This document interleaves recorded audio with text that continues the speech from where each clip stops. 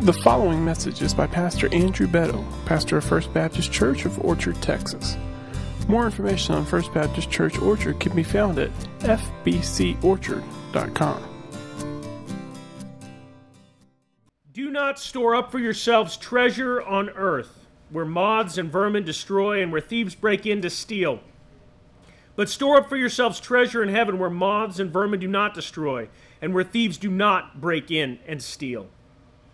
For where your treasure is, there your heart will be also. The eye is the lamp of the body. If your eye is healthy, your whole body will be full of light. But if your eyes are unhealthy, your whole body will be filled with darkness. If then the light within you is darkness, how great is that darkness? No one can serve two masters. Either you will hate the one and love the other, or you will be devoted to the one and despise the other. You cannot serve both God and money. The word of the Lord. All right, last week we had a little issue with the mic, so if you're hearing a lot of reverb or a lot of static, don't say anything because it'll embarrass me.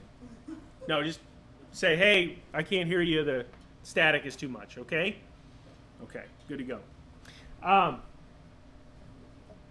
This week, I was speaking to one of my pastor friends, and he was telling me a story that really kind of disturbed me. It was one of these poignant stories that kind of gets under your skin and makes you think about life and about the way that you're living your life.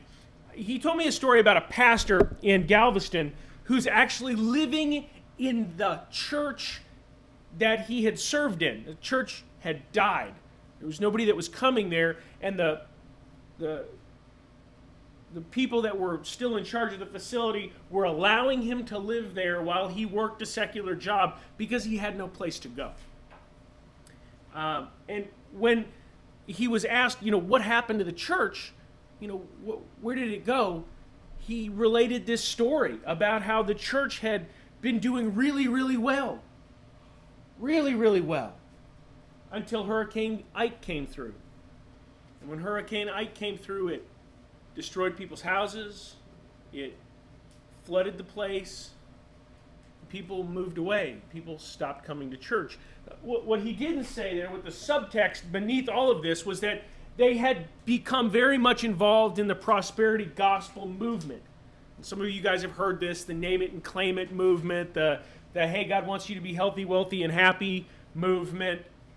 If you're in God's will, He'll reward you movement. And that works until it doesn't work. That works until bad things happen. Because when bad things happen, a faith that is built on temporal rewards or money or any of the other stuff crumbles. And many of the people that were at this church asked the question, where was God when this stuff happened? What happened? I thought He was supposed to bless us. This isn't a new thing, though. This is none of the things that we find in the book of Matthew are new things. Right? It is natural for people to believe that if they are good, they will receive blessing from God, and they will equate blessing from God with money and with success. Jesus understood this. And that's why He's speaking to these people about money and about having the correct relationship with prosperity and having the correct relationship to wealth. And Jesus is not a communist, right? We've talked about this before. Jesus isn't a hippie with the bathrobe. I mean, he's not some dude out there who's, saying, oh, all money's bad and you should just, live with flowers and everything's awesome and just be awesome to each other. Like the little guy in the Lego movie. If anybody's seen the Lego movie, everything's cool, right? That's not him. Okay, it's not all cool. But what He is saying goes much deeper than that. What Jesus is saying is that wealth is not about wealth. It's about the condition of the heart and the way that the heart interacts with wealth, the way that the heart interacts with money. That's what's important here. See, your heart is where your treasure resides. Wherever your treasure is, that's where your heart will be. That's where your concern is. It's where your care is. What you value will determine where your heart is. See, Christians should not treasure earthly things more than heavenly things. He begins with a really simple point. He says that it's foolish to value treasures on earth because they're passing away. Earth is a bad place to store value. Right? It's a bad place to store wealth. Why? Because everything here is going to disappear. Guys, there's nothing that you have that will be here in 100 years. If you have a gold brick, someone's going to steal it. If you own land, somebody's going to take it. If you own a lot of land, your kids will probably fight over it. Nothing in this room will be here in 500 years. In 1,000 years, you won't recognize this place. See, there is no permanence in life. There is no permanence in anything that we do. And Christ wants them to understand this. This is why he says, do not store up for yourselves treasure on earth where moths and vermin destroy and where thieves break in and steal. But store up for yourselves treasure in heaven where moths and vermin do not destroy and where thieves do not break in and steal. For where your treasure is, there your heart will be also. The treasure in the world is a bad place to store value because it disappears. Because it passes away. Gold can get stolen. Cloth gets eaten or decays. None of your treasure will go with you into eternity. Jesus told a story in the Gospel of Luke. He said, the ground of a certain rich man yielded an abundant harvest. I was talking to Matt the other day about he's out there cutting hay, and it was interesting to listen to him talk about how full his fields had been and the fertilizer and all the rest of this stuff. And I listened to this, and it was talking about the abundant harvest. As you drive out here, you see these fields that are dripping with cotton. Well, this is a man who was experiencing that. A man who had fields that were full to the bursting point. And so the scripture says, he looked at himself and he said, I have no place to store my crops. I'll build bigger barns and I'll store my surplus grain. And I'll say to myself, you have plenty of grain laid up for many years. Take life easy, eat, drink, and be merry. But God said to him, you fool, this very night your life will be demanded from you. Then who will get what you have prepared for yourself? This is how it will be with whoever stores up things for themselves, but is not rich towards God. See, worldly treasures are a bad place to store up value. Heavenly realities are the place that you should be storing up value. These are the things that are eternal. These are the things that will last beyond your death. These include spiritual blessings. They include the favor of God. Things that don't disappear, things that will last with you for eternity. And you can go through the book of Matthew and pick out all of the different things that Jesus says will be rewarded in heaven. Suffering persecution for Jesus, loving your enemies, giving generous gifts to the poor, fervent prayer, humble fasting, taking care of the saints and Jesus and his disciples. These kind of things will earn reward in heaven. But the list isn't exhaustive. And it's not meant to be. The idea here is to change the way that we relate to the world that we live in. See, this is deeper than just an exchange of goods. We're not just buying good things in heaven with temporal things on earth. It's much, much deeper than that. Like everything that Jesus talked about, it's not about the surface level things. It's about the condition of the heart and why we value the things that we value. See, the location of your treasure determines the state of your heart. And the heart is incredibly important to Jesus because the heart is incredibly important to God. One of the fundamental teachings of Judaism was that the heart should belong to God. Every day, 3 times a day, the Jews would say the Shema. This was this statement of faith that reminded them that they were to love the Lord their God with all their heart and with all their soul and with all their mind and with all their strength and with all their skill. Everything. With everything that they had, their heart was to be dedicated to God. And Jesus wants his disciples to understand what total devotion to God means. A lot of times we'll say, oh, Pastor, why do you always got to talk about money? Right? Why do we always talk about money? Why do we always talk about money? Because Jesus talked about money a lot. Way more than he talked about most of the things that we talk about. Jesus talked about wealth and money and the way that we relate to it. Because money drives our entire lives. We spend the majority of our time dealing with money. Most of our fights in our marriages revolve around money and in-laws, but mostly money. Okay? Mostly money. Everything that we do revolves around money. And so Jesus spoke to this incredibly human issue. And he tried to explain what the kingdom of God was like in terms that his people would understand. He tells his disciples, the kingdom of heaven is like a treasure hidden in a field. When a man found it, he hid it again. And then in his joy went and sold all he had and bought that field.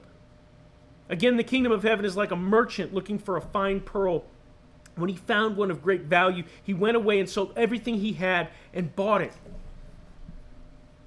See, it's easy to say that you care about the kingdom of God. It's easy to say, I love Jesus. It's easy to say, I'm dedicated.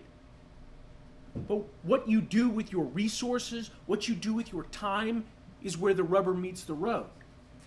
This talk's cheap. Right? Talk is cheap.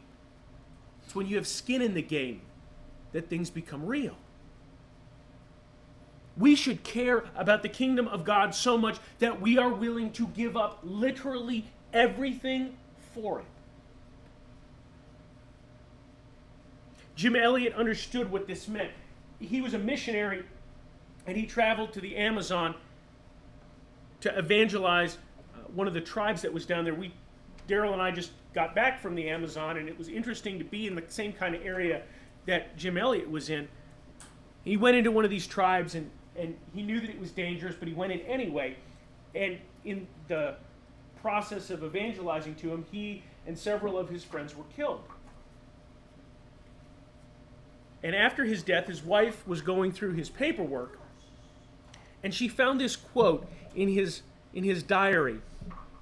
And it's one that stuck with me for a long time. It says, "He is no fool who trades what he cannot keep for that which he can never lose." After his death, the tribe that had killed him was won to Christ through the efforts of his wife. Right? His wife went down there and served with the people that had killed her husband, and they eventually became Christians. He died so that they could know their Savior, and I think that he would think that that was a good deal. See, he understood that there are things in this life that are worth dying for. There are things in this life that are worth giving up everything that you have for. He valued the eternal things so much that he was willing to give up everything that he had. And my question to you is, do you value eternal things so much that you would give them all away? You would give away all of your possessions, all of your temporal goods, all of the blessings in this life in order to serve God. And before you go and tell me, oh, that's not what Jesus does. That's not what this is about, Pastor. I want you to think about the rich young ruler who came to Christ, and Christ told him to sell everything he had to go and follow him. I want you to think about Abraham, who was asked to give his only son. Right? We serve a God who does and can ask everything that you have. That is in his character. That is who he is. And so my question is, what is your response to that? Do you love God more than your stuff? More than your dreams? More than your life? He asked the rich young ruler to sell everything that he had, and most of us won't even give 10% of it. Right? He says give everything. Most of us manage God's money and keep 95% of it. Most of us give a lower percentage to God than we do in a tip. But as chintzy as we often are with our money, we're way chintzier with our time. We give God a fraction of the time that we have. We make time for everything in our lives but God. We give him an hour a week. And we think we're awesome. Like, hey, I give you an hour. What do you want? I mean, come on. I sat and listened to that guy prattle on for 50 minutes. 50 minutes, Gary. That's right. 50. No way. Listen to him. Guys, we have to love God with all that we are and all that we have. Are you ready to give up everything for God? Are you ready to give up the dreams that you have for yourself? Are you willing to give up the dreams that you have for your child? What happens if your kid comes to you and says, I want to go be a foreign missionary? I want to go spend my life in Ecuador, in Brazil. I want to go to Brunei. I want to go to China. Are you willing to give that up? Or are you going to talk him out of it? Are you willing to devote the first fruits of your money to God? Are you willing to devote the first fruits of your time to God? Are you willing to spend less time watching TV and more time doing a quiet time? Are you willing to give up some of your sleep so you can get up early enough to spend time with God in the morning? That's what I'm asking you. Because talk is cheap. Talk's cheap. You can say, I value God, I love God, he's important to me. But if you're not doing the things that he's asking you to do, if you're not devoting the things to him, then you've already made your decision. See, the treasures you collect and the things that you do send a signal about the condition of your heart. Because your heart resides where your treasure is.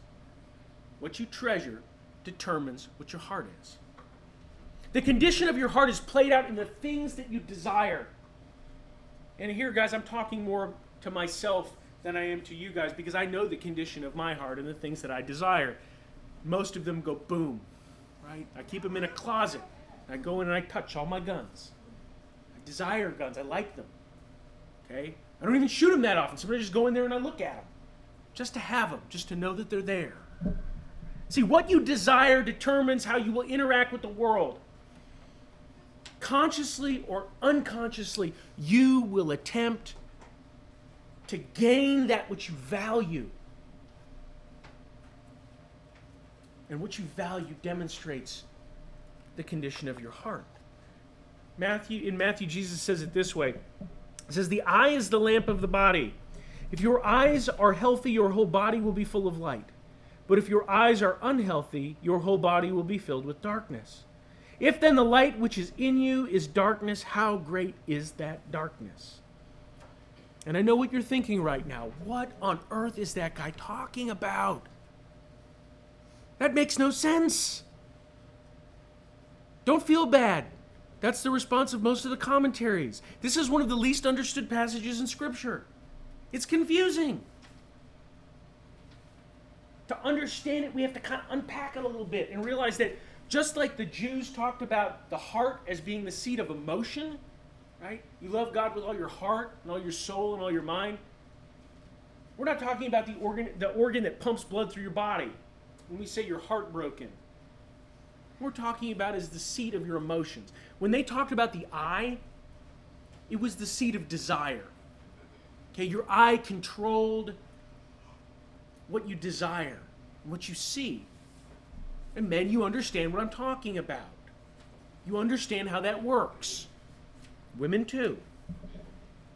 We can understand this the best when we read through the book of Ecclesiastes.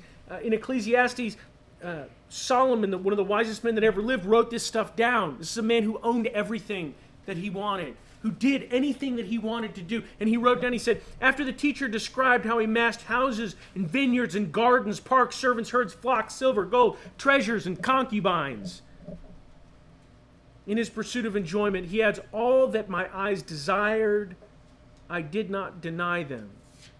Now, he's not saying that his eyes have a brain and decide what he wants. It's a metaphor for his desire. See, the eye illuminates the rest of the body, the rest of the soul with the things that we see. The light that comes into our eyes, the things that we gaze on, determine what goes on inside of us. If your eye is good, then your whole body will be good. If your eye is dark, your whole body will be dark. Jesus is not speaking about vision. He's speaking about desire. He's speaking about the way that our desires control us. The way that what we value dictates what we do. In this context, good could also be generous. Bad could also be stingy. He's just gotten done talking about wealth. And what he's telling the people is to avoid an outlook or a perspective that is based on greed, that is driven by the desire to accumulate things. He's telling his disciples that if a man is generous, he will have a generous spirit, that everything in him will be generous. But if a man is grasping and greedy, everything that he does will be tinged by that. See, the pursuit of wealth is not about wealth. It's never about wealth. It's not about getting more money, because you can never get enough money. Anybody here who's had a great job knows that. You get a good job and you think to yourself, man, if I could just make this much money, I'd be set. I'd be set. I'd be living large. And when you start making that, you still feel poor. So you try to make that easy 70, right? You got to get that easy 70. If I could just make an easy 70, I'd be good. Except when you get to that easy 70, you're like, man, how am I still broke? How am I making more money than anybody in my family's ever made in their entire life, and I'm still feel broke? Because, see, your needs increase as the money increases. The more stuff you get, the more stuff you want. Again, Solomon says it this way: the one who loves money is never satisfied with money, and whoever loves wealth is never satisfied with income. As goods increase, so do those who consume them. And what benefits are they to the owner except to feast their eyes on them? Do you know that most NFL players are bankrupt within 2 years of getting out of the NFL? 2 years! These are guys that are making hundreds of thousands of dollars a year, millions of dollars a year. And they're broke 2 years after getting out of the NFL. That always astounded me. I was like, man, all I need is like $100,000. You can keep the other 9. Just give me one. Right? Except you get that $1 million, and you got to have a crew to manage it, and you got to have a guy to manage the crew, and then you got to have all the people that are working for the crew that your guy is managing, and before you know it, all that money gets wasted away. You know, Michael Jackson was bankrupt? How did Michael Jackson get bankrupt? He's Michael Jackson. He owned Neverland Ranch. He owned an amusement park. Like, he was living the dream. He owned an amusement park, and he went broke. It's because as the money increases, so the people who consume it increase. And before you know it, it's all gone. We do not chase after money and possessions and power for the sake of these things, but because of a deeper sickness, a hollowness that's inside of us. Something that says, if I have something, it will make me feel better. It will make the pain go away. And there is no difference between Michael Jackson owning an amusement park and me buying a nail gun I don't need. Or another pistol that I can't afford to buy ammo for. It's the same sickness. It's just a difference in degree. Paul describes it this way. He writes to his protege, and he says, for the love of money is the root of all kinds of evil. Not money, the love of money. Some people eager for money have wandered from the faith and pierced themselves with many griefs. See, money drives us to do things. Money drives us to compromise, to sell out, to do things that we wouldn't normally do. We devote ourselves to things that we wouldn't normally devote ourselves to. Again, Paul says it this way. He says, for this you can be sure, no immoral, impure, or greedy person, For such a person as an idolater has any inheritance in the kingdom of Christ and God. Therefore, put to death whatever belongs to your earthly nature: sexual immorality, impurity, lust, evil desires, and greed, which is idolatry. See, Paul clearly describes greed as something destructive. Greed drives a wedge between us and God. Greed is destructive to the soul. It denies the ability of God to provide. It substitutes possessions for the joy that we have in the Holy Spirit. It is idolatry. It is the worship of something other than God. Materialism is not some little peccadillo. It's not some little quirk that gives you character.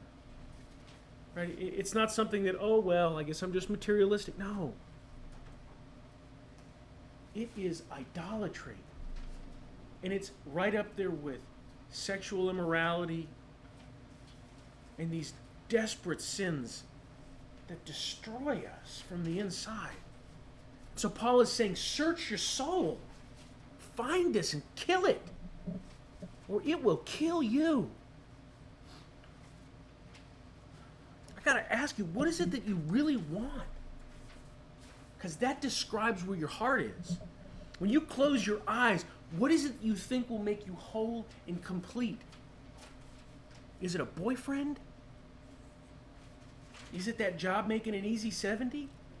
Easy 80? Easy 90? Whatever. Is it retirement?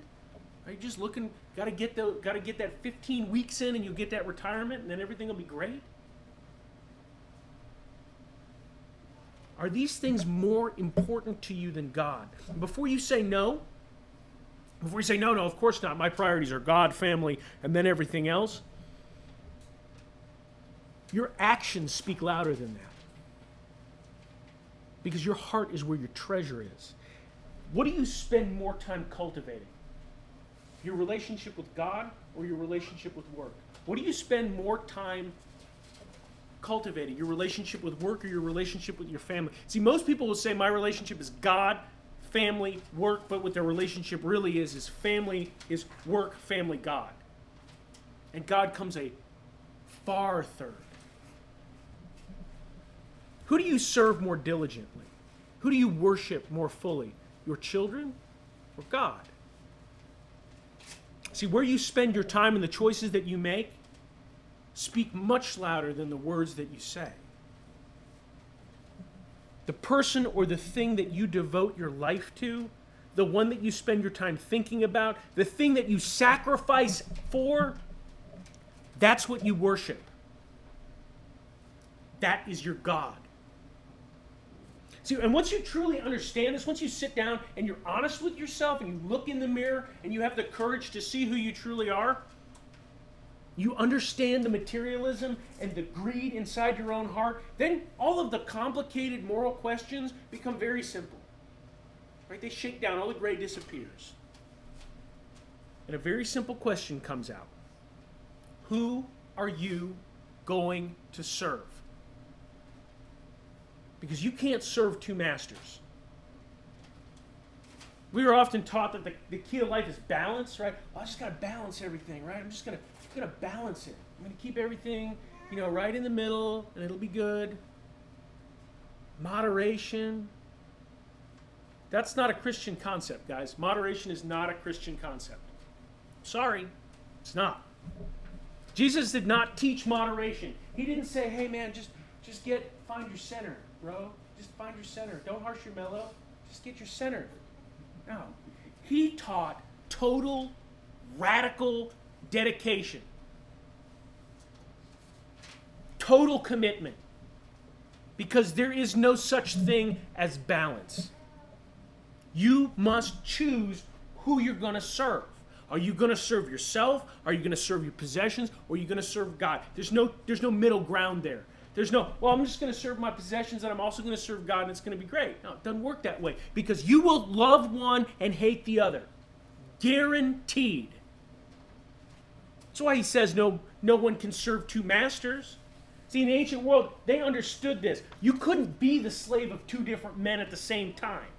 That didn't work because you were supposed to have total and complete dedication to the person you serve. You couldn't be half free and half slave either. You were all one or all the other. It's like being kind of pregnant. How's that working, Kim? You think you can be kind of pregnant? No. You're either all pregnant or you're not pregnant. You're either all slave or all free. You're either all follower of Christ or not at all. See, the kingdom of God demands total commitment. Jesus was an incredibly charismatic person. People followed him because he was awesome and because he healed people and could make bread and calm storms, right? He would attract people to himself. And over and over and over again, his response was to discourage them from following him. He would lay out what the cost was. When Jesus saw the crowd around him, he gave the order to cross to the other side of the lake. And the teacher of the law came to him and said, "Teacher, I will follow you wherever you go." And Jesus replied, "Foxes have dens and birds have nests, but the Son of God has no place to lay his head."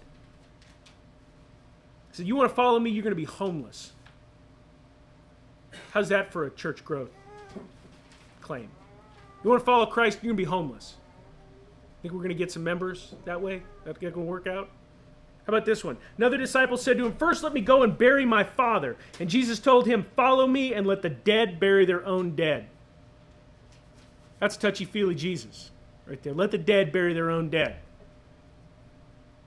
See, this man wanted to follow Jesus on his terms. He wanted to come into the kingdom carrying a big bag of stuff. He said, "I will follow you, but I need to make sure that my 401k is good," right?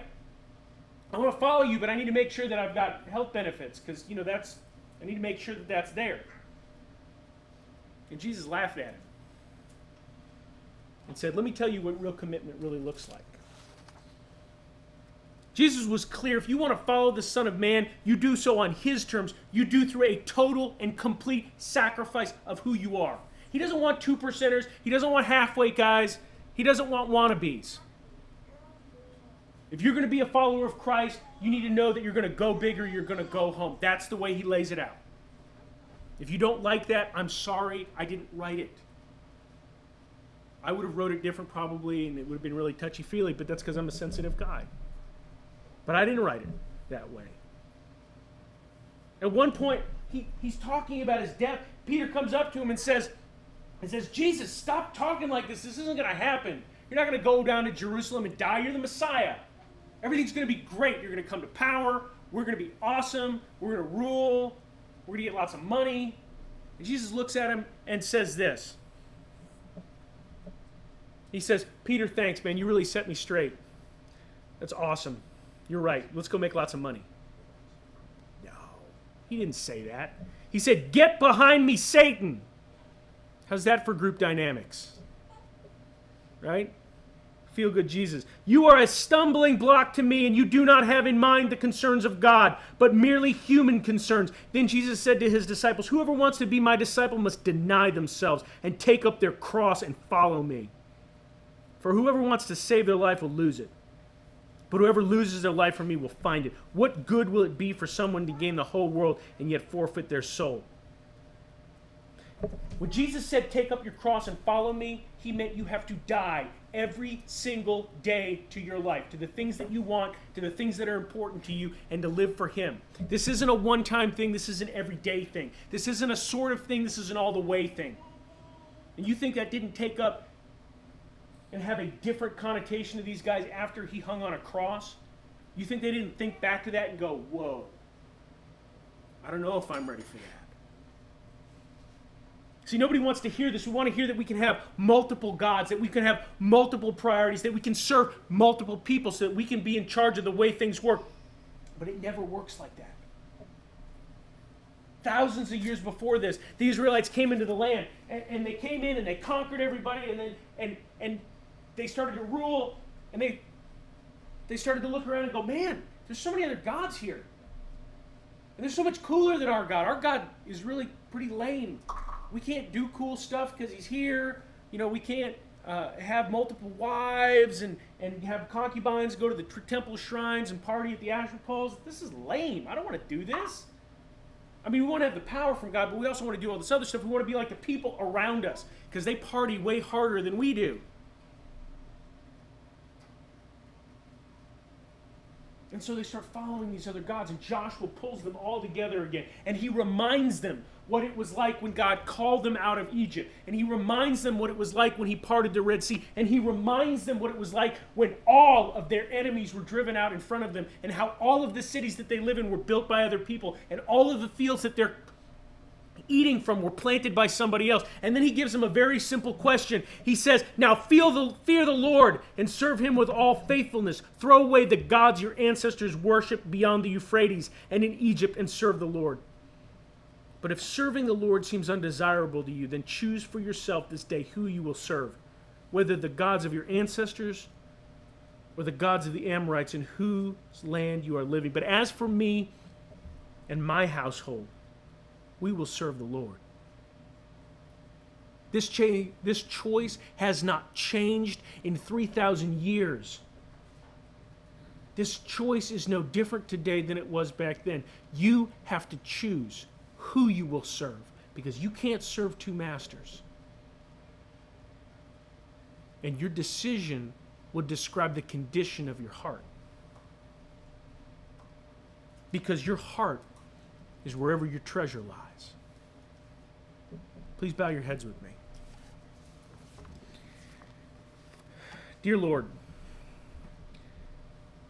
God, thank you so much for the blessings you've given us today. God, I ask that you would be with each of us, that you would lay upon our hearts a desire to serve you, that you would make the choice stark, and that we would not be able to run from it. God, I ask that you would be with these people here, that you would give them a desire to serve you, a desire to live for you wholeheartedly with nothing held back. God, I ask that you would send them out into this world as a force for good. Lord, I ask these things in your holy name.